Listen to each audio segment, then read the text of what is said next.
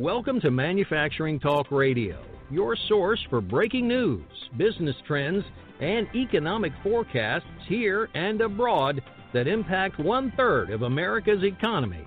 And now your hosts, Lou Weiss and Tim Grady. Welcome, everyone, to Manufacturing Talk Radio. I'm Tim Grady. I'm here with my co-host, Lou Weiss, and we're going to take a trip around the world today as we talk to our senior international correspondents about what is happening in the UK, in the EU, in China. We also touch a little bit, I think, on Africa. So let's get to it. But before we jump into our correspondence, I have to talk with Lou and find out what's going on in the news. And last week and next week, a lot of great things happening on Manufacturing Talk Radio.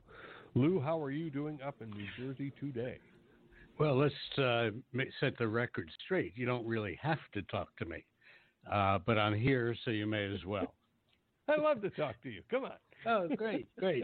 Actually, we're beginning to prepare for our mini hurricane, which is about 250 miles offshore, but I think we're going to wind up getting some of it, at least in heavy rain. And just as a comment, my heart, your heart, all of us are feeling very sorry for the things that have gone on down in Texas, Louisiana, Florida, and the Keys.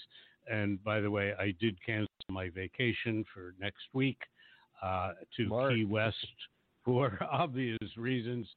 Of course, my wife wanted to go anyway because the hotel is great. However, the rest of the Keys is one great big dirt pile. So we're not going there. So moving on to our show today, the postscript. Last week, we had a very interesting individual by the name of Sean Osborne, and the show was very cleverly named Cell Door to Shop Floor. That was a great title, Tim. And it's a very, very inspirational individual who made certain decisions about his life and decided to, when he got out of jail, that he wanted to get involved in manufacturing, and he was fortunate enough to get a manufacturing company to give him a break. He paid his debt to society, paid for his education, vocational training education, and is now a manager on the floor in a manufacturing company, a company by the name of Wagner Machine in Norton, Ohio.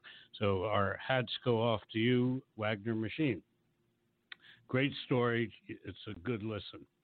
Now to our couple of news items that we have for you. Excuse me. Last week, we were at WIM, Women in Manufacturing's annual conference in Hartford, Connecticut. We had spoken with Allison Grealis, who's the president and founder of the organization, between September 13th and 15th, and that was their 7th annual. There was about 600 women, some of the greatest and most passionate and intellectual women who have made the career choice of being in manufacturing, and it was really a great, inspiring event. We did interview eight of these individuals, and we actually, this afternoon, we will have all 8 of the interviews up on MTR, Manufacturing Talk Radio, mfgtalkradio.com. Great stuff. Continuing, we also had one of the guests was Tracy Ariel, Director of Advanced Manufacturing in Connecticut State Colleges System. And she talked about, because I asked a question about how much is the government helping local communities, local states in getting young people interested in manufacturing, because college may not be the right career path for individuals, and also to dispel some of the negative, dark, dirty, and the dangerous concept of what manufacturing is all about. Ariel was terrific. She works with the state. The state of Connecticut spent $20 million in setting up a training program, and the first year is such a success that the U.S. government contributed another $15 million. So I'm glad to see the government is beginning to bone up and contribute to local communities to help fulfill the problems with skill gaps and the number of retirees in this country is still at 10,000 people a day, which is obviously huge. She was, really terrific in telling us the whole story of what and how she's been involved with the state and the feds. And it's just great. And this type of situation actually is beginning to happen all over the country. And matter of fact, in LaPorte County, Michigan, which is Michigan City area, they set up an event bringing in 12, 13, 14-year-old kids to show them exhibits of what manufacturing is today and get them to understand that it's not dangerous. It's not a lot of things, but it is a lot of other things. And that was really terrific. One of the things that I experienced at WIM with American Crane Company, who has been actually an advertiser on Manufacturing Talk Radio, they had set up a crane operator training center at the WIM event. And I had the benefit of wearing these virtual 3D goggles, and they trained me to operate a 50-ton crane using joysticks and lifting up cargo and boxes and so on and so forth. Of course, I'm so good at that kind of stuff. There was a huge pile of boxes all piled on whether to be shipped out. And, well, that pile of boxes didn't quite make it. I did knock them over and had to start all over picking them up with this virtual program. And it was really quite incredible. Actually, I think that our engineer filmed it. I haven't seen it yet myself. It'll probably be on our website, so if you want to take a look at that, it's worth seeing me make a fool of myself. Anyhow, moving on. Next item. It seems as though that Jay Timmons, president of NAM, has reached out to the president and the United States and has recommended that President Trump, withdraw Scott Garrett's name as the leader of XM Bank. And in turn, there were also 3 other new nominations made, and it looks like we're finally going to get XM Bank up and running, which is going to be certainly helpful to not only big corporations like Boeing and General Electric, which it's a misnomer that it only helps large corporations. That's actually not true. It's 40% large corporations, 60% small corporations, and hopefully Scott Garrett will be dumped soon, and that XM Bank will be fully operational. That's going to help everybody in manufacturing who has anything to do with exporting their products. So that's a piece of good news. General Electric has just contributed $10 billion to renewable energy for the largest onshore wind turbine. They're really dumping a lot of money into this, and this is going to mean lots of jobs. And moving forward, we also have the Fed Bank of New York claims that the pace of growth for factories in the New York region is still very, very busy. 36,000 jobs were added in August, 26,000 in July, 21,000 in June. And this is just manufacturing jobs. So that's all pleasant surprise, and everybody's thrilled. It seems as though that the negative effects of the Great Recession of 2008 is finally beginning to wear off. That said, we also have Boeing and Triumph joined in a partnership to create hundreds of jobs in the Dallas-Fort Worth area. They've partnered in a project that is going to bring lots of jobs to that area, approximately 950 direct and indirect jobs.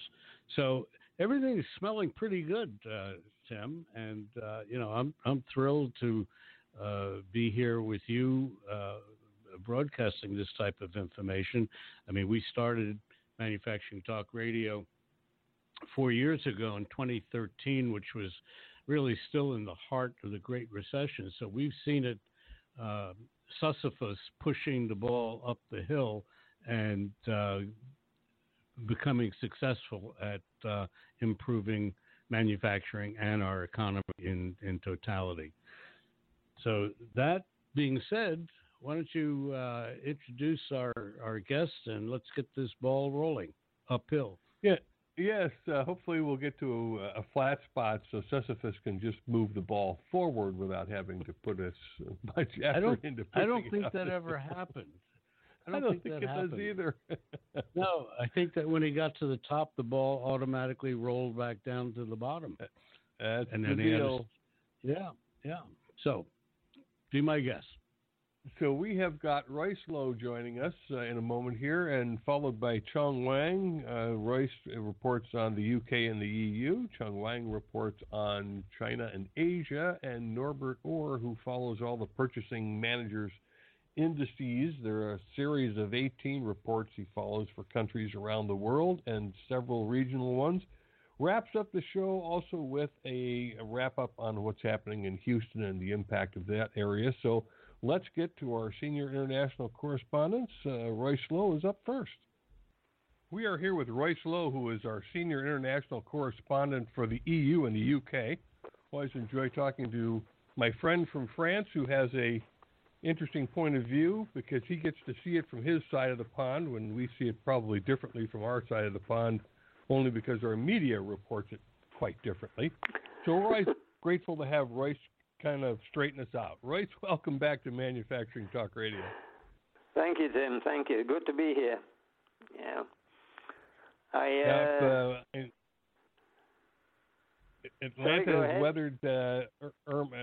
has weathered Irma well, so we're in good shape down here to talk to you over there. How are things in?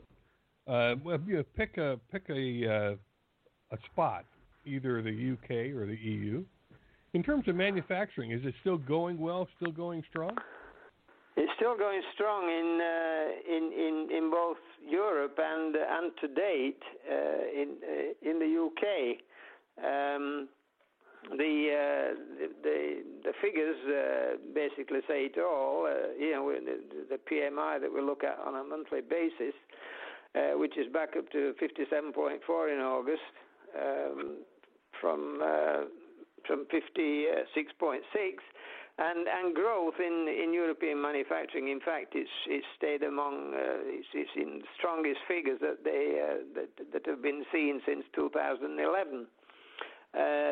This is particularly strong in Austria, Netherlands, and Germany, where we see PMIs from 59 to 61. And we're getting improving rates in Italy, Ireland, and France, where we're seeing PMIs from 55.8 to 56.3. Spain's a little bit off this month, but that's sort of unusual in light of what's happened recently. Exports, backlogs, employments, everything is up. Even Greece is up at 52, and in fact, it's higher than it's been for 9 years. So that, oh my God! That That basically tells, mind you, what they make in Greece. I'm not terribly sure what they make in Greece, but obviously, probably a lot of fruit and wine and that sort of thing, food particularly, and of course they have a pretty strong tourist industry, but they're not very big in manufacturing as such. But the whole scene in Europe regarding manufacturing at the moment is good. There are some little glitches on the horizon. Of course, I mean the manufacturing is not the whole thing. And if we look, for example, at unemployment rates in some cases, I mean the average for the EU is 9.8. Which when you compare that to the US and the UK, it's sort of double and then some.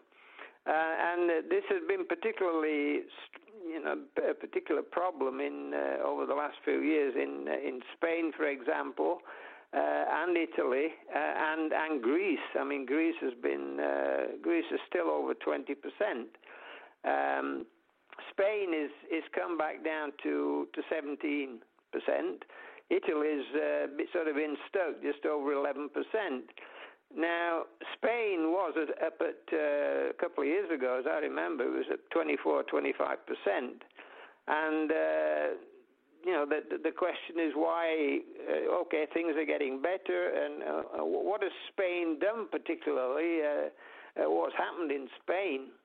Why is it so much better? Because it's sort of growing. It's been growing for the last 3 years at something like 3% per annum, which is good in any context. And effectively, a few years ago, for example, at the beginning of the century, Spain's economy was powered by construction. Everybody was building a home in Spain. Everybody wanted to go live there. They did discover later on, as a matter of fact, that there were laws in Spain which meant that if you built a house on a piece of land that eventually became an autoroute, you would have to pay for the part of the autoroute to be to be constructed. Oh my God. That was going through your home. Yeah, that was apparently a fact. I suppose it was in the small print. But in those days, Spain, the construction industry represented about 20% of Spain's GDP. Now it's powered more by exports. For example, we got 33% of the GDP is accounted for by exports. Spain is continental Europe's second biggest car producer and exporter, for example, after Germany. Then it's got other exports: chemicals, pharmaceuticals, and professional services. Now, I think what's happened, and this is a problem not just in Spain. It's a problem in Italy. It's a problem in France. France has a very high unemployment rate relatively. It's the European average. It's just under 10%. And one of the problems is that if you hire somebody, for example, the unions. Effectively, the unions negotiate with the government, and if the unions negotiate the point that it's going to be hellish tough to fire somebody once you've hired them. So in some cases, in the case of Spain and in the case of Italy and the case of France, people just do not want to be fired, and so hence. People say, the employers say, okay, if you don't want to be fired, we're not going to hire you. By the same token, particularly in France, the productivity is very high. The productivity is higher than it is in, say, in the UK, and I think it's quite a bit higher than it is in the US. Even though the US and the UK have low unemployment rates, so the unemployment rate and the productivity just don't go together in this case. So it's a very interesting scenario. In fact, in Spain, they've cut the severance pay from 45 days to 33 days per year worked. And in fact, in the past, companies were closing because they couldn't afford to lay off workers. In other words, they couldn't afford the severance pay. So that was it's a bit of a catch-22 in a way, but and Spain have also devolved the way that the bargaining. They've devolved wage bargaining to a firm level, to a company level. In other words, the company negotiates with the union rather than the government negotiating with the union. So this is good for individual companies. It helps with their competitiveness, and this is what Macron wants to do in France. In Italy, well, the GDP didn't fall as far as Spain's in the last crisis, but its unemployment rate didn't go as high either. But they're actually the recovery has been quite weak since the crisis. Growth's been about 1% a year, and unemployment is sort of hasn't moved down or up. It's sort of stagnant at around 11%. This doesn't mean to say everything's perfect in the garden. I mean, the youth unemployment in Spain and Italy and Greece is just unbelievable. It's like between 35 and 44%. But things are getting better in those countries. And of course, in Italy, you've got this famous black economy that nobody knows anything about anyway. So we don't know how this is affecting the figures. But grosso modo, overall, the situation in the eurozone is good. It's up there right at the moment. In the UK, they had a good month in August for manufacturing. They had a 4-month high of 56.9 on the PMI, and they had good export figures. Some of this is due to the weakness of sterling, and of course some of it's due to the fact that they're saying that the markets are better. The markets in the US and China and Australia, for example, are better. But of course, as we know, the last figures told us on the global economy that the global economy, the global figure for the PMI was the highest it's been in years and years. So the global economy for manufacturing overall is good. So obviously, if you have something to sell, you have a better chance of selling it than you did, for example, a year ago. The big thing that we notice in the UK is the auto sales. The automobile sales have been on a downslide for the last 5 months, and it's here again. Everybody's saying that that it's something to do with Brexit. It probably is. They're actually bringing in what they call a scrappage scheme, which they used this in Spain about a year and a bit ago. In other words, if you have a car, if you want a new car but you can't afford a new car, they will give you a couple of thousand quid, a couple of $1,000, a couple of €1,000, whatever, for your old car, which will help you to bring it helps the auto industry. Interesting thing is regarding cars is that since the big scandal over Volkswagen a couple of years ago, and the fact that everybody's talking about going away from the internal combustion engine, which is obviously going to take a long time, but people are buying fewer diesel cars in Europe. German car sales, for example, for August were at an 8-year high, but in there you had a 14% drop in diesel sales, to just under 40% of the total share. 38% of the total share was diesels. The sales of gasoline-powered cars were up 15% to almost 60%. And that happened in Germany, I'm sure it's happening across Europe.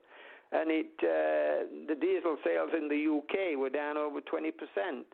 So there is a move in that respect towards, or away from, should I say, diesel, towards something possibly unknown. But if we look at Europe, and particularly if we look at Asia, which we're not looking at here, but the sales of electric cars are up too. So that's encouraging, I think, for some. Well, Royce, let me ask you this about used cars. You mentioned scrappage and the fact that, and I'm just want to get some clarity on who gives the new buyer the couple of $1,000 or whatever they're getting. Is that not commonplace? It's very commonplace here in the U.S. Is it not commonplace in the EU? It's not what you call a trade. I don't think it's what you call a trade-in. I know they had it in Spain last year, and I think it's the government that backs this. Ah, okay. Interesting. I think it's the government that backs it. Yeah, they're in there somewhere.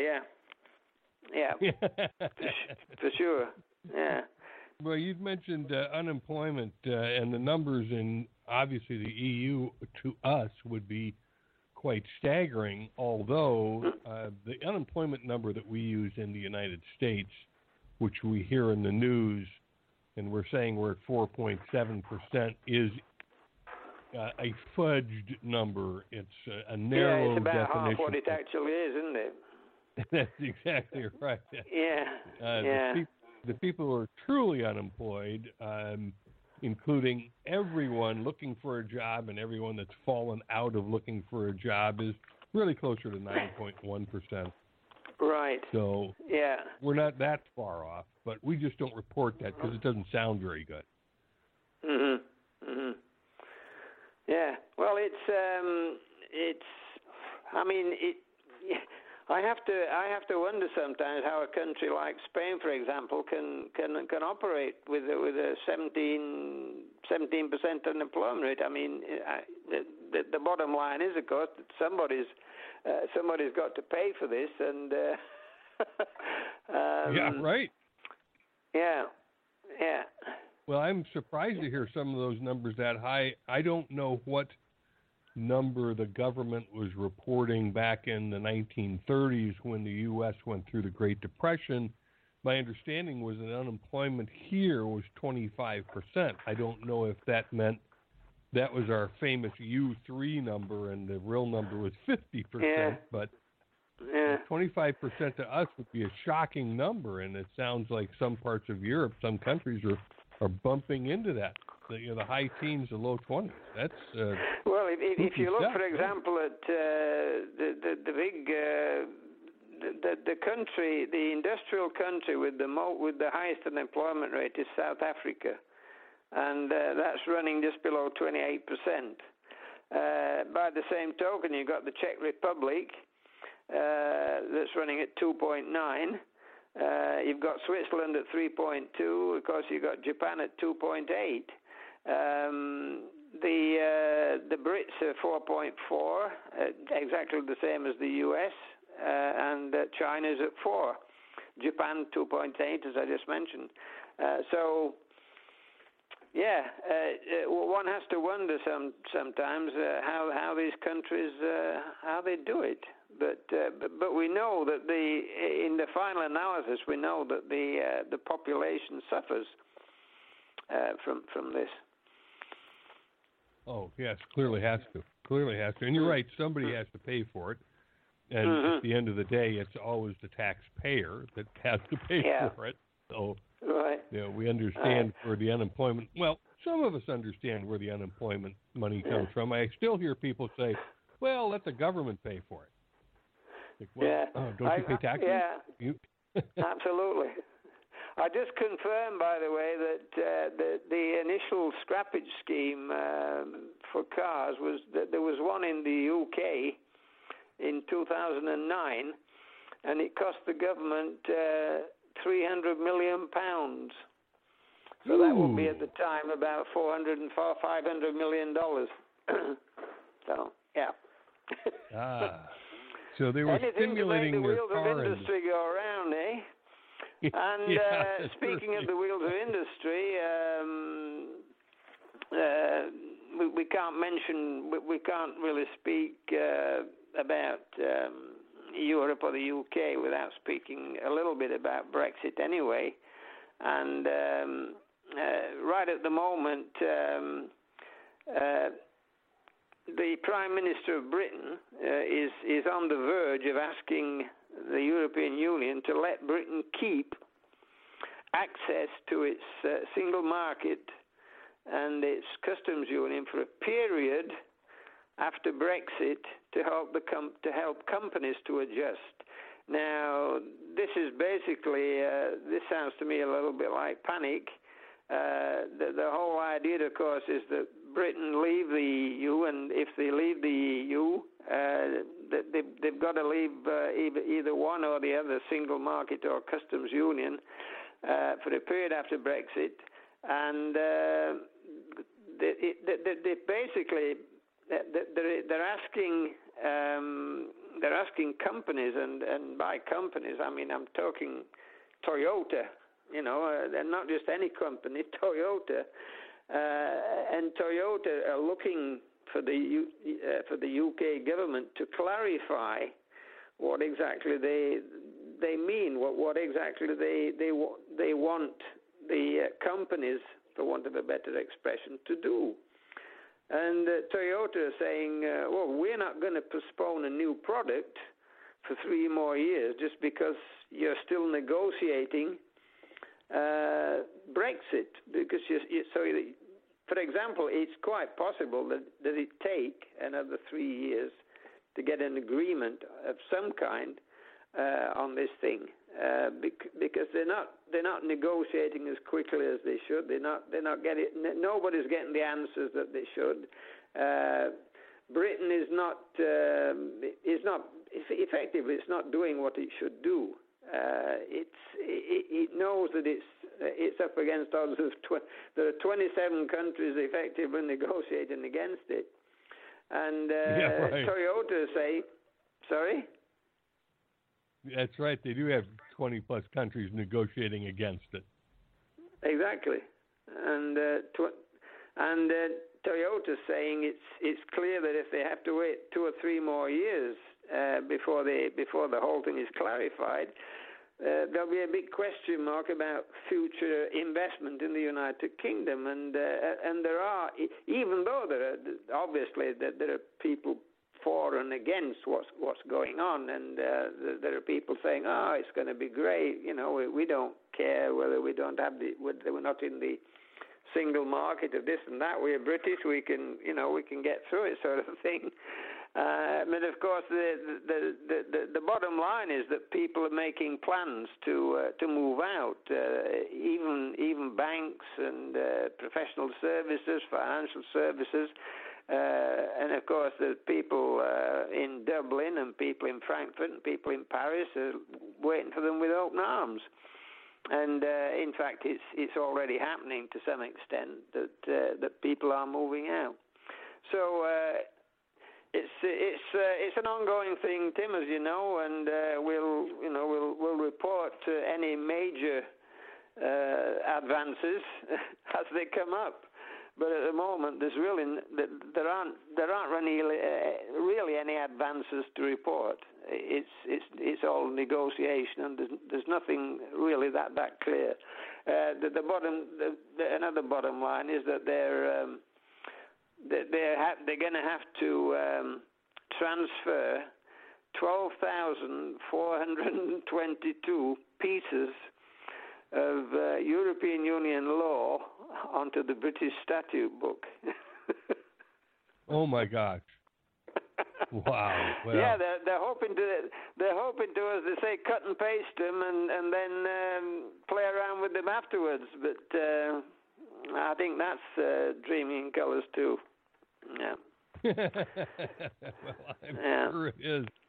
I think a lot of this, unfortunately, had it come out before the vote, may have opened people's eyes to the fact that it's not quite so easy to get out after you've gotten in, because you just get so intertwined. And, of course, everyone's concerned about their citizens in the EU that are now in the UK, and that's a very big issue over there. And you're right, it's going to be very messy, and as we've talked about many times on this show, manufacturers and all companies, but manufacturers in particular, do not like uncertainty. No. So they may very well say, we're not going to invest in the UK because the UK can't really tell us what's going to happen over the next 10 years, and that's about what a manufacturer looks at that in an investment, 5 to 10 years out, not next month and somebody gets a wild hair and decides to have a vote on something. Yeah. Well, I think if they'd have come out and told the people what was going to happen, and they told the manufacturers, and everybody would have been aware of what might happen, I don't think the vote would have gone through.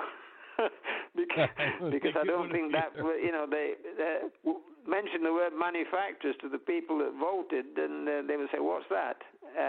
It's all about immigration, and in the final analysis, that's what it was about. But as we know, its effects spread much further than that. Yeah. Yes, clearly so. Well, Roy, thank you very much for a very thorough update on what's happening in the EU and the UK. We certainly appreciate your point of view, and thank you for bringing it to the table. It's been a pleasure. Have a good rest of the day, Tim. Thank you, Royce, and we'll talk to Royce Lowe again next month when we do our global report. This is part of that overall segment, but we've been speaking with Royce Lowe, who is our senior international correspondent in the EU and the UK. He happens to live in France and has a great point of view and a great handle on what's happening over there, particularly in manufacturing and the economy in general. We'll be right back after this. Elevate your career and stay ahead of the curve with EISM. Brought to you by the Institute for Supply Management. EISM is the first on-the-go lifestyle-compatible learning initiative in the industry. It features hyper-short 15-minute modules and guided learning courses that can be completed in as few as 3 weeks, just right for you or your team. It's the world's largest one-stop online learning shop for supply management. Register today at ismelearning.org. We're here with Chung Wang, who is our senior international correspondent who covers the Far East, what we know as the Far East, speaking from Atlanta, China, Japan, the Philippines, Malaysia, Thailand, Vietnam, all of those areas. But he's not going to cover all those areas. The big areas he'll cover, China and Singapore, and we'll get into what he's got to report this morning. Chung, how are you today? Good morning, Tim. It's good to be back. Thank you. I'm doing well. Good. I'd like you to share with our listeners what's happening in China in terms of their PMI and GDP. Certainly. The quarterly GDP numbers are not out yet. We will get those by next month. The PMI numbers are out, however. The Caixin General Manufacturing PMI rose by 0.5 points last month. This is the second highest reading of this year so far. It was also the third consecutive month in expansion territory. Among the sub-indicators, the output index dropped slightly, but new orders continued growing, and both costs and output prices rose further, with output prices rising a bit further than costs. So the output prices actually hit an 8-month high last month. Inventories of finished goods dropped, and stockpiles of procured goods expanded. The overall operating conditions of the manufacturing sector improved as market demand strengthens, but because prices rose too quickly, the profitability of companies in the middle of the supply chain is under much pressure. Well, Chung, on that topic, I would like to talk to you about the steel industry from our perspective over here, and our people who are selling steel in competition with China are probably going, yay! It seems that the steel industry is being driven almost by pure speculation in China. What is happening there? Well, partially by speculation, but and mostly due to the repeated environmental inspections. For example, China this year already had several rounds of environmental inspections, which these inspection teams came from the central government, and they move around the country without prior notification, and they suddenly show up, inspect, and if they find any problems, they'll close the company down for reform. And for example, in the last round of inspections, 56 just in the Beijing area, which includes Tianjin and Hebei province. This is not a very large area. 56,000 companies were blacklisted as polluters and closed down temporarily, while some of them will never reopen. So that, coupled with the decrease in supply, and the demand has to go somewhere. So the companies that are still producing steel are selling them for higher and higher prices. This price hike, however, by this last month, we are seeing a new trend, a new, possibly a turning point, because traditionally by this month of September, by this month, we should see a large wave of market demand. However, this year we're not seeing the large wave of high demand that was expected. And people believe the reason is that in the market there is some of the demand that was in the market was actually due to speculation, and the Chinese government is not only cracking down on environment, but also they are pushing for steel companies to deleverage. So steel companies will have a tough time borrowing money or getting leveraging their assets in the coming months. So that may have some effect in curbing speculation. And also at one point last month, the spot steel prices even showed a slight decrease. So and also average ore prices decreased slightly. So we believe we are seeing the first signs that the mad hike of steel prices will probably slow down and return to a more reasonable market pricing. Well, that's going to be interesting because their prices certainly have walked up over the past 12 to 15, maybe 18 months, and I know that the steel producers and the people who are doing steel work here are rather thrilled about it because they have been competing very heavily against China and trying to beat them on price, which is very difficult to do or had been difficult to do. Certainly less difficult to do now. Yes. What is happening and also in terms due to oh, go ahead. I'm sorry. Yes. Go ahead. No, I was saying also due to the U.S. government's policies of import tariffs and such. So that also gives a competitive advantage, of course. Now, have there actually been, other than on hot rolled steel, any tariffs by the U.S. government? Some steel products as well. There's a limited range of some products, and some machinery is also there's a tariff on machinery, on piping, on some car components as well. Okay. You know, we hear so much about what's happening in North Korea in terms of their misbehavior. And, of course, we're saber-rattling on this side of the pond. What's happening on China's side of the pond? How concerned are they that this rogue nation will do something crazy? China government, from what I can see, is quite concerned, is very concerned, because this rogue nation in the past month have sent 3 times. They've sent missiles into the air, once not so successfully, but the other 2 times it flew over Japan. And is a very dangerous, could easily turn into a very hostile situation can easily turn into a situation of war if one of those missiles malfunctioned and fell on Japan or hit something it wasn't supposed to hit.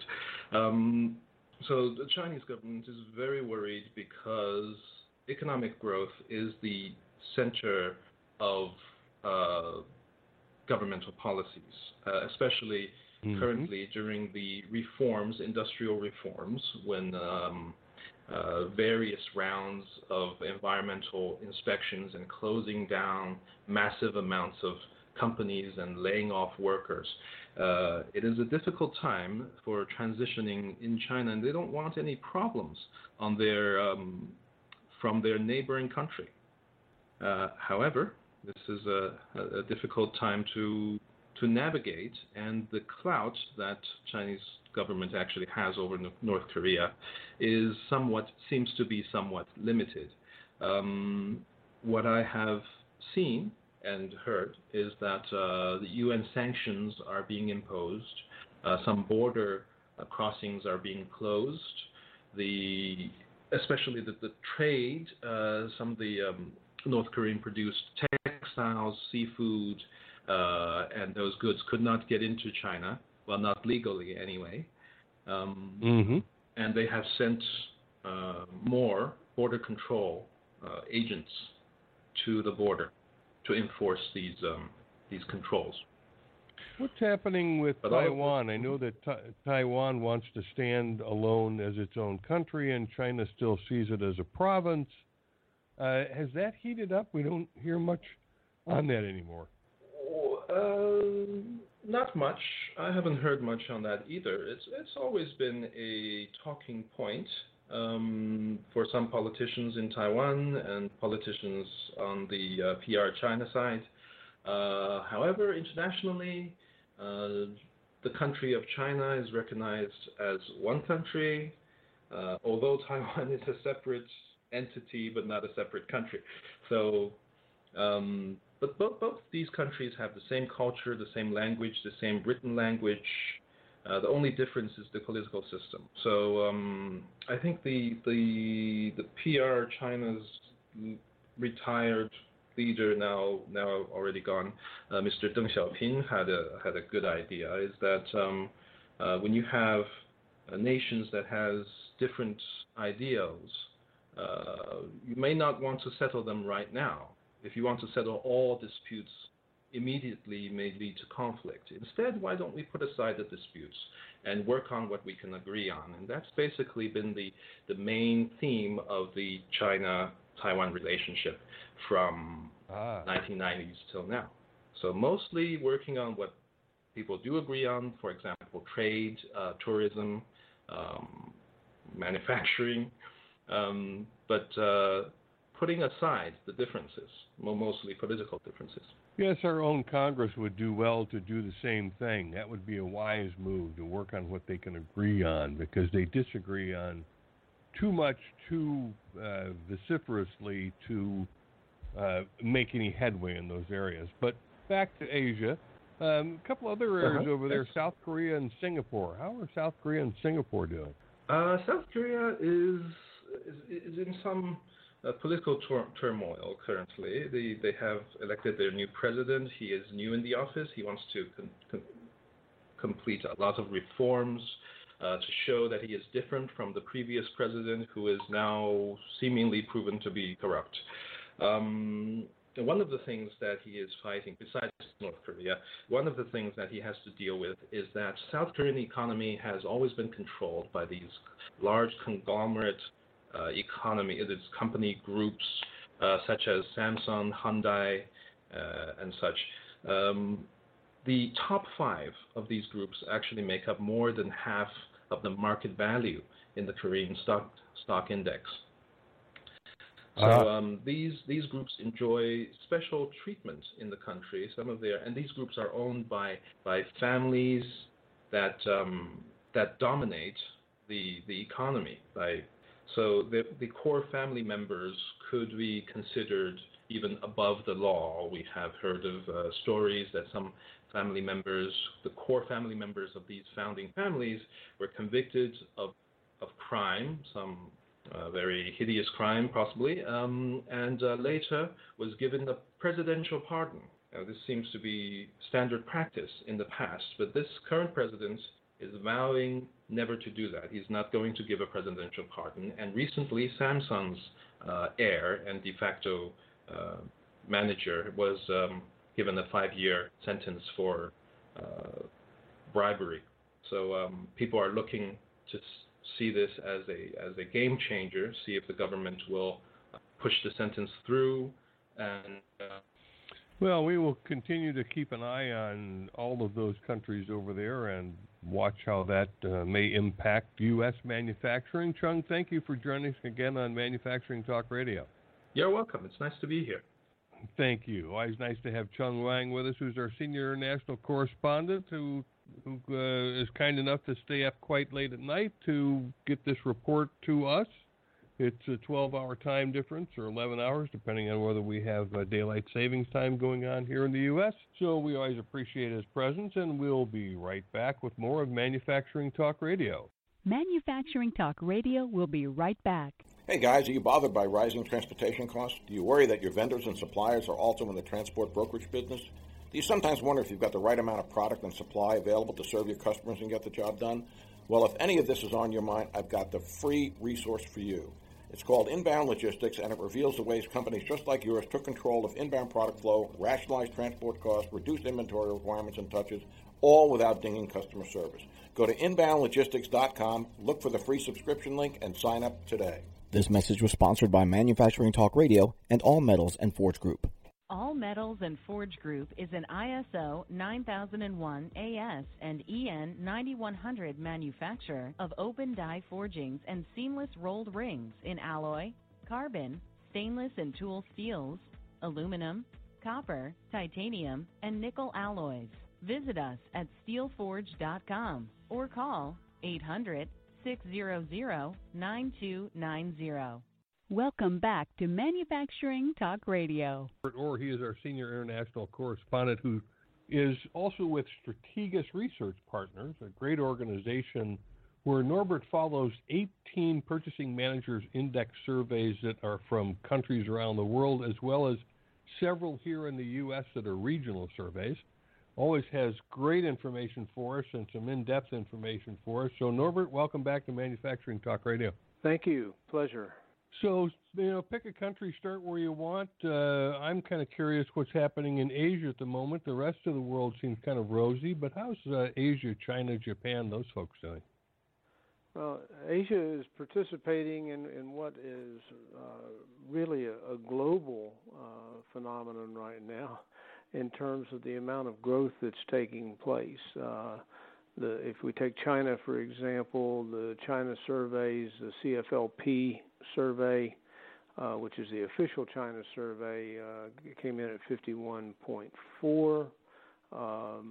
That may not seem like, now remember, anything above 50 is growing, so 51.4 is about a 3% growth rate month over month, which isn't that bad. You also have the Caixin survey, which is features more multinationals. It's at 51.6. Those numbers only appear strong by comparison.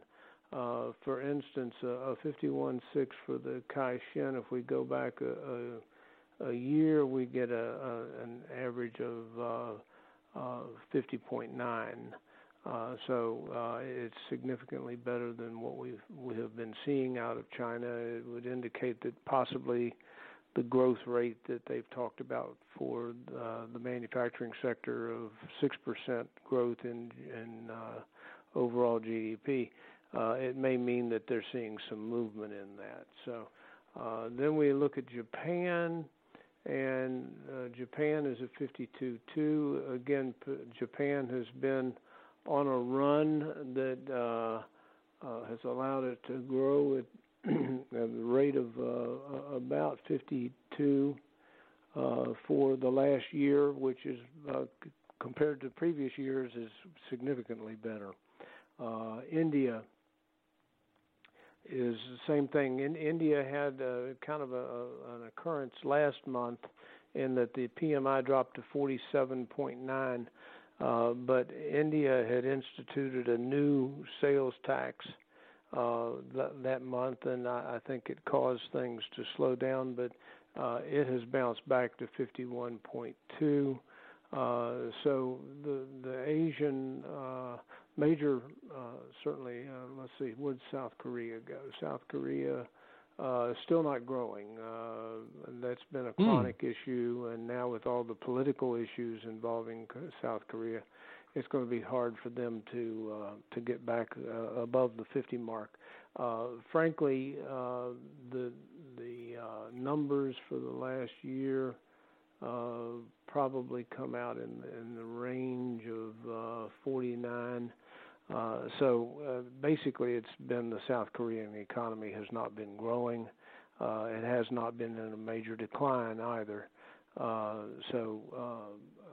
But South Korea is the weak link in the Asian chain right now.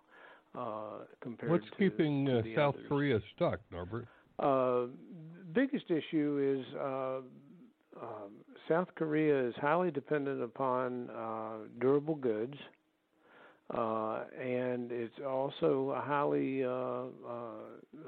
susceptible to what's happening with big companies, the Samsungs and the Toshibas and so on. And if those companies are doing well, then South Korea does well. If those companies are slow, which is the case right now, then South Korea, there's not an offset in enough small business.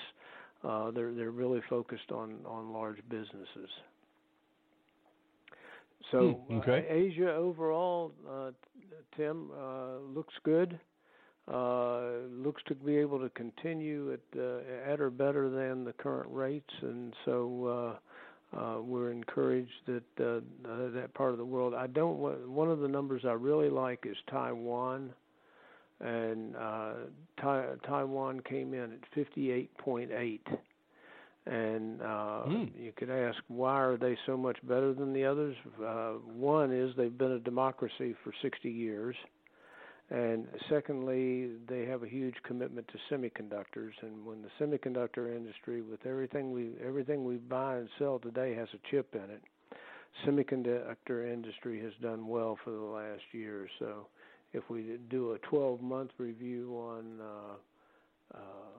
on Asia, on Taiwan, they average 58. So it's consistent with what they've seen. Strong growth it's the place to be in Asia, and we could probably even throw Australia into that group. And Australia came in at 59.8 this past month. That's way above the 12-month average, which is 56.9. So even Australia is seeing a good bit of economic activity. So good report from Asia. Before we, very good news. Before we get done in all this discussion, I'm going to be curious as to how long numbers like that can last. I know that prior to you being with Strategas, you were with the Institute for Supply Management, and I don't know if our listeners might recall that, but Norbert Orr put out the report on manufacturing for the Institute of Supply Management for many years before Brad Holcomb took over and then Tim Fiore. So he knows of what he speaks. And I don't know if we've ever asked you, do you follow a PMI for Russia or what used to be the Eastern Bloc countries at all? Don't find much interest in that. I try to focus on what manufacturers would be interested in, and in general, there's no interest from the manufacturing sector in what's happening in Russia to speak of. It's a petroleum and energy-based economy, basically. So there's not a lot that we can learn from the Russians about capitalism. That's just not what's going on in the country. So just don't really find the interest in it. Huh. Curious. Interesting. How about the EU? How are things going over there? The EU, things have been looking up for quite some time. We follow 8 countries, which comprises the Eurozone index. So they have their individual index that they publish, and then the Eurozone is a combination of the 8 of those. This past month, the Eurozone index, or the 8 countries, matched 2 months ago the June index at 57.4, and that's the highest that we've seen in quite some time coming out of Europe. The leadership of that index really is begins with Germany. Germany's a huge exporter and has an export-driven economy. Netherlands has held up quite well. They came in at 59.7 this month. Austria has held up well. Austria came in at 61.1, which is a 78-month high for Austria. Then in the middle of the responses for the Eurozone, Italy, Spain, France, Ireland. Sometimes Ireland's among the higher, but they kind of form a solid base in the middle. Then it's always interesting to see what Greece does. Greece has actually been growing for 3 consecutive months, and that's the first time in years that's been the case. So there is a little bit of recovery. The other issue is there's not that much manufacturing in Greece anyway, but Greece came in at 52.2 and was the slowest growing of all of the Eurozone countries. So holding up remarkably well. I think after you talk about the Eurozone, you need to always go to the UK. And UK index came in at 56.9, and it has been consistently strong ever since Brexit.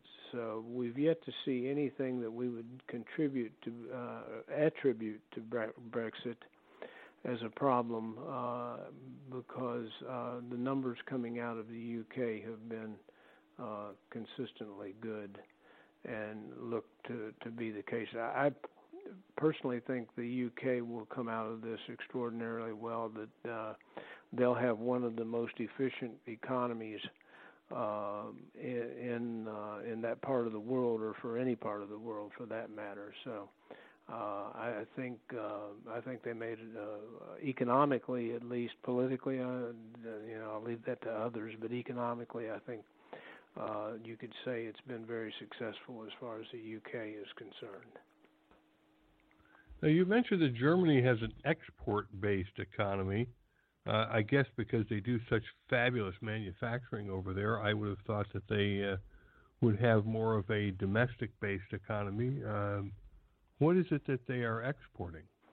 Well, you're right. It's machine tools, particularly for the auto industry globally. The machine tools that are necessary for any type of manufacturing, they have a product that's there. They're known for the quality and have been excellent at it for many years. So they rely on that, and they made the commitment that they wanted to be an export, that their prosperity was going to be dependent upon being able to export as opposed to depending on domestic consumption, because that's just never been the main driver for the economy in Germany. Mm-hmm. Mm-hmm. Norbert, is there any interest from manufacturing as to what's happening in South Africa? In Africa. I know that they're looking at Africa as a labor pool. That may be the next inexpensive labor pool. But is there much in Africa where manufacturing is taking place? Seems like they have enormous potential, but not much is happening. They have just never been able to attract the capital investment. There's been a lot of aid from developed countries that's gone into Africa. And sorry to say, probably more of that is lost to corruption than what's available for investment to be able to do that. The thing that's really coming out in all of this, the debate about tax rates in the United States, for instance, and tax rates around the world, is it takes capital investment in order to grow an economy. If you're not investing anything, just as at the micro level of a business, a business is investing in things that make it grow. If sales are better, then the probability they might grow and add an additional shift becomes much more likely. If they're not seeing the growth, then we're not going to see the additional shift. We're not going to see additional equipment. We're not going to see modernization of equipment. So capital investment is what it's all about. And invested capital in Africa has always been at great risk. And I think that's the deterrent, is the corruption, the inefficiency, and the risk involved in it. Right. How about the Middle East? That is another area that we don't normally report on. I'm just curious if much is going on in the Middle East in the way of manufacturing. If it depends on how you define the Middle East. If you include Israel as part of it, then there's tremendous manufacturing, there's tremendous technology. There's a huge thirst for capital and well-invested capital, and companies that do extraordinarily well make extremely good products from doing that. The balance of the Middle East, there's probably more there than we sometimes give credit. The UAE has some degree of manufacturing. Of course, all of these have food and as a base, that an industry that continues to develop and grow in terms of what's going on in the Middle East. But there's certainly a lot of room for investment. A number of years ago, Tom Friedman of the New York Times had a book called The Lexus and the Olive Tree. And he talked about half of the world was looking to figure out how they could buy a Lexus, and the other half was trying to figure out where to plant their olive tree. And certainly the Middle East is much closer to the olive tree than it is the Lexus. I'll be darned. Well, let's shift over to the United States. What stands out to you in the U.S. in terms of both strength and then we do definitely want to talk about any information that you have on Houston. Okay. First of all, in the U.S., it was another good month in terms of manufacturing. We hit 58.8, and that's the highest we've seen since April of 2011 when we hit 59. So very strong report on manufacturing, every part of it. I was looking at the data this morning and thinking in terms of the post 9/11. The economy was in a very weak state when 9/11 hit. It was a difficult, devastating event that was made worse by the fact that the economy was not very strong at that time. Now we've had a couple of hurricanes hit the economy, hit the U.S., and it's much stronger and much more capable of withstanding that, and we'll bounce back faster, I think, because of it. It'll be interesting to see what the numbers are this month, but if we go back for 12 months, we find that we've been averaging 55.4. So 58.8 for manufacturing is a very strong reading. I think there were 14 out of 18 industries reporting growth in U.S. manufacturing. The concern that I have and have expressed before, Tim, is primarily with regard to non-manufacturing. If we look at non-manufacturing over the same 12-month period, what we find is it has averaged 56.2. This month it was down to 55.3. Last month it was 53.9. So it has fallen off trend for this year, and the non-manufacturing sector, it's not as productive as manufacturing, is not as efficient as manufacturing, and typically it needs to grow at about 2 points faster than manufacturing for that segment to be really, really strong. So we got to keep our eye on the services sector, what's going on there, and what conditions might improve that. Certainly with the hurricanes, there's going to be a need for certain services that are going to flourish during this period of time. Whether that would raise the whole index for all of the U.S. Is probably another issue. Okay. How about Houston, let me, if I can, Oh, no, go before ahead. we get into Houston, let me, if I can, let me touch on Canada. Look good as far as North America is, down from 55.5 to 54, but still doing quite well. Mexico was up a little bit to 52.2 from 51.2, but Mexico has been hovering around 50. So their economy is not in keeping with either Canada or the U.S. So they're struggling with that, with their economy and lack of growth. It's partly energy based, and with the weakness in energy, that certainly accounts for some of what we see there. The other thing I'd like to mention is Dallas came in at 54.8. That came in before anything came out of data-wise.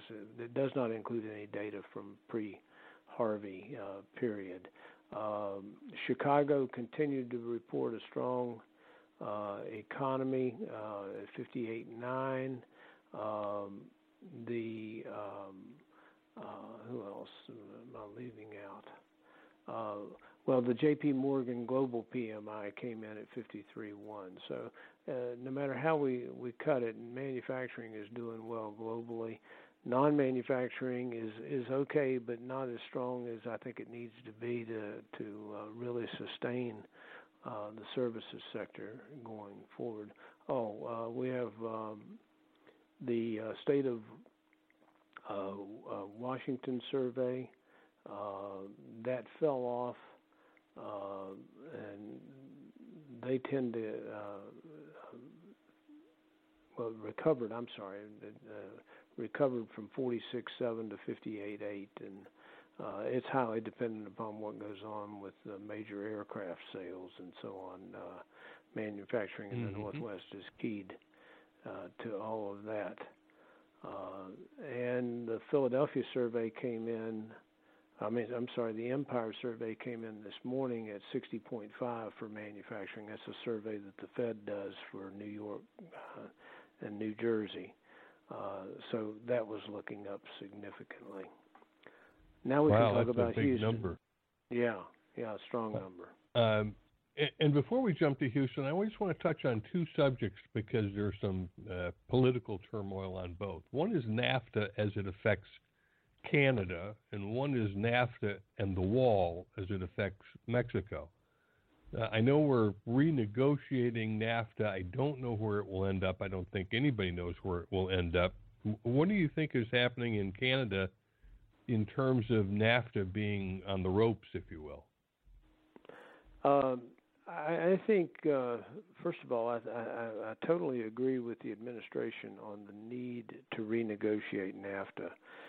Any trade deal that's put in place for 20 years and not touched for 20 years, somebody has to be a winner and somebody has to be a loser, because there's no way that whoever put that deal together could put something in with the history that we have over the last 20 years, could put something together. So, and the fact that the Canadians and the Mexicans have not been squealing about NAFTA tells me that we're the ones that we're not getting the good deal out of that.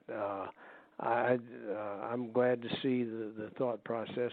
And ultimately, the administration takes very firm positions on these things, and then ultimately works backward and says, "Okay, now we got to make sure that that everybody has a win coming out of this. We're all politicians. We all need to cater to our population and so on. So we really need to do this. I don't have much concern. Canada will come out fine. Canada is such a direct extension of the U.S., the parallels and everything in terms of the development of the country, the use of capital, the financial community, stock exchanges, everything is similar.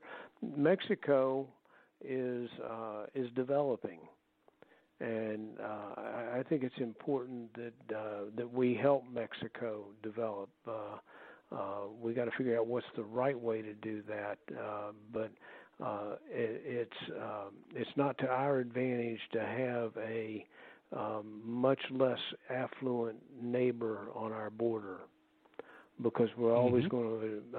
It's always going to be the brighter side of the street that somebody's going to be looking at. So the more affluent Mexico is, the less problems we'll have with drugs, with all of the issues associated with trade, everything from what types of trucks we allow in the country to deliver Mexican goods, to trucks that go out of the country that deliver American goods. So I think it'll work. We'll work through that, and it'll be a good deal for everybody in terms of if the U.S. has economic growth, you can't go back and find a period of time where Mexico and Canada were prospering and the U.S. was in decline. They're going to go along. That. They're going to go along and gain from it. Right. So Houston took a hit from Hurricane Harvey. What's their economy going to look like going forward for many years, Norbert? Well, Houston, if the information I've got is correct, Houston has, as a standalone economy, would be somewhere around the 25th largest economy in the world. So it's important.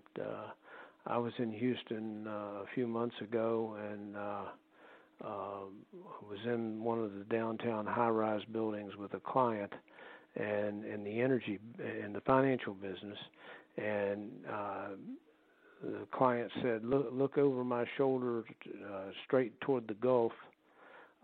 That's where the biggest segment of the U.S. refining and energy industry is. And if you look the other direction from that, that's where the petrochemical industry is. And so there's a huge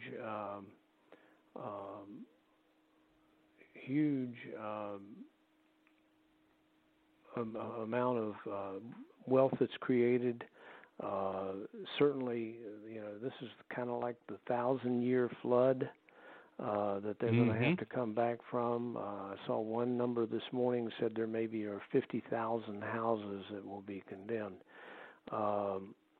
I think those numbers will come down because I think a lot of areas have withstood floods and have withstood hurricanes and so on, and they find ways of doing the cleanup and so on and restoring, and so a lot of that will be be at issue.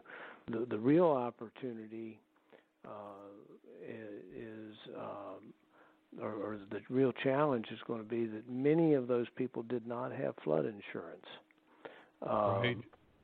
Because they never imagined. But as somebody, again, another piece I was reading said, well, Houston was built on a swamp, so it's a pretty low area.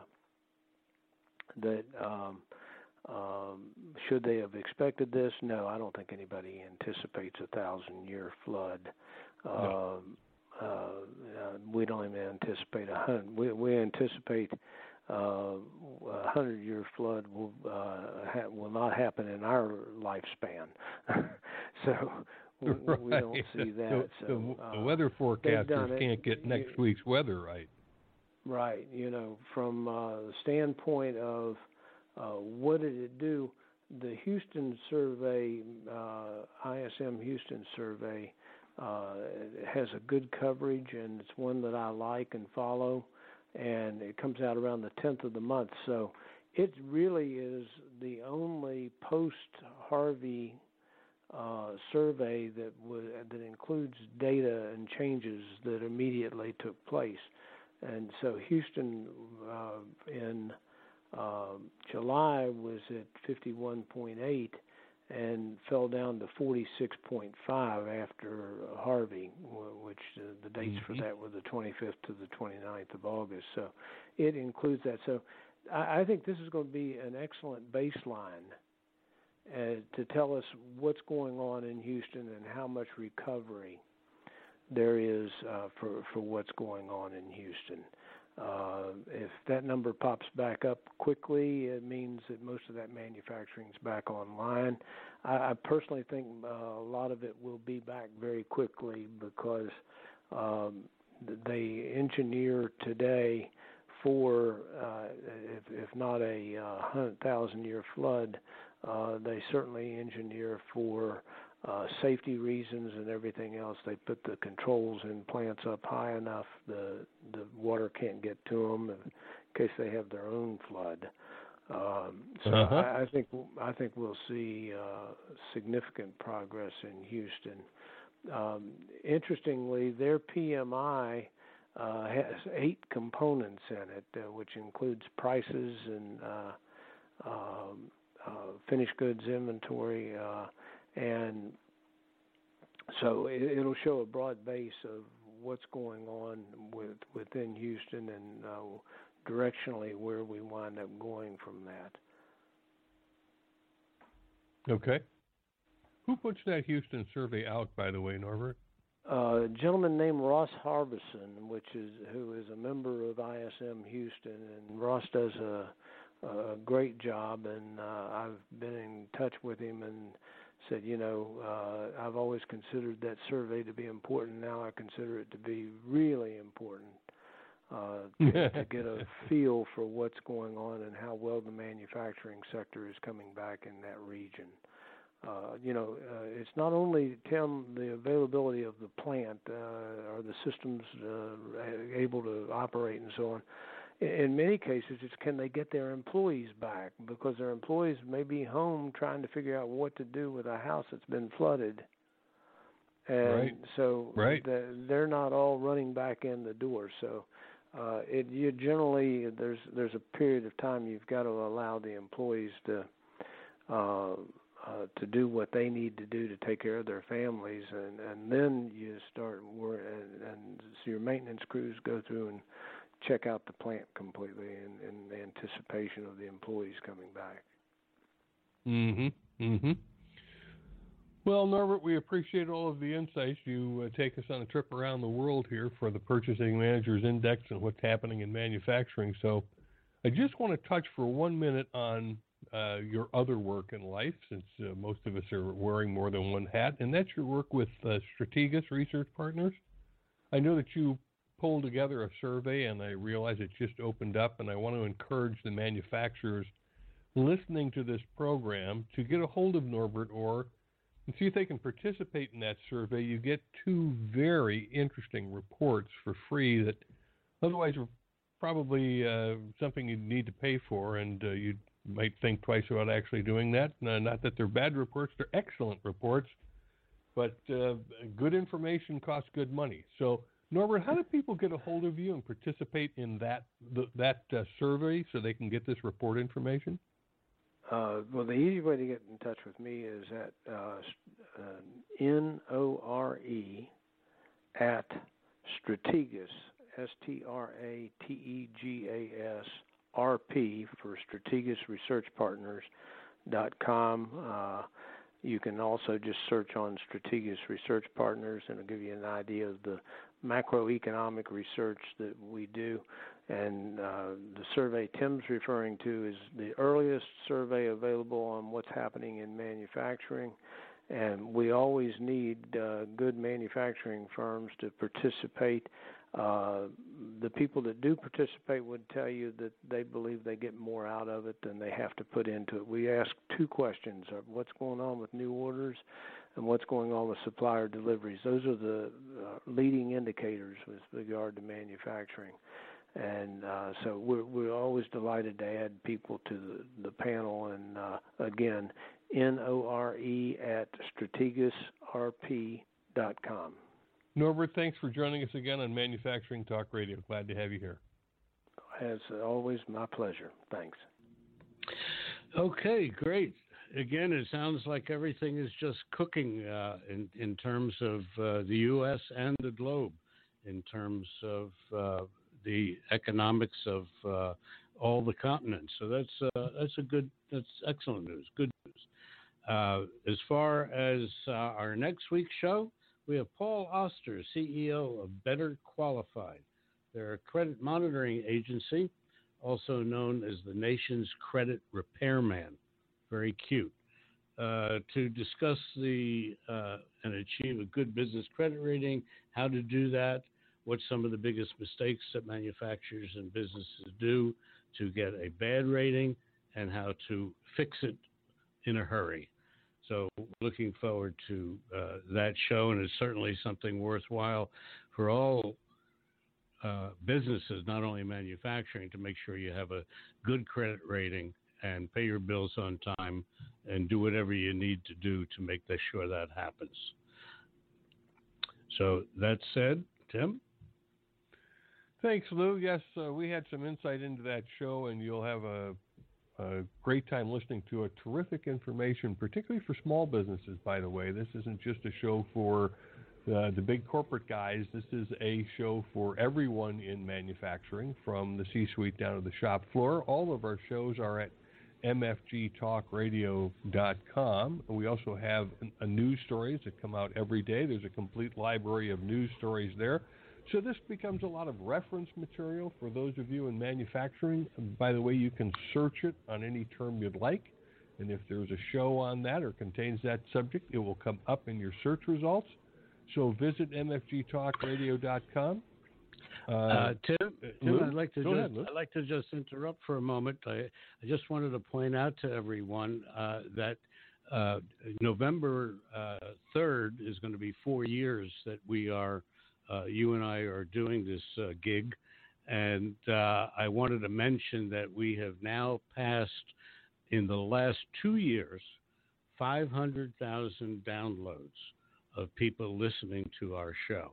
And that's a startling number to me, and I'm sure to you as well, Tim. And we're having a lot of fun with it, and we get a lot of positive comments, and we feel as though that we're really bringing great information to those who don't necessarily have good capabilities to find the type of information that manufacturers really need to have. So I just wanted to butt in and give ourselves a plug. Yeah, well, that's important information because we have several hundred shows stored at mfgtalkradio.com. And be sure to tune in next week, particularly with that show for Paul Oster. Great information, and we will be back with you then. Thanks for joining us on Manufacturing Talk Radio. You can hear our next broadcast each Tuesday at 1 p.m. Eastern Standard Time at mfgtalkradio.com. This podcast is a part of the C-Suite Radio Network. For more top business podcasts, visit c-suiteradio.com.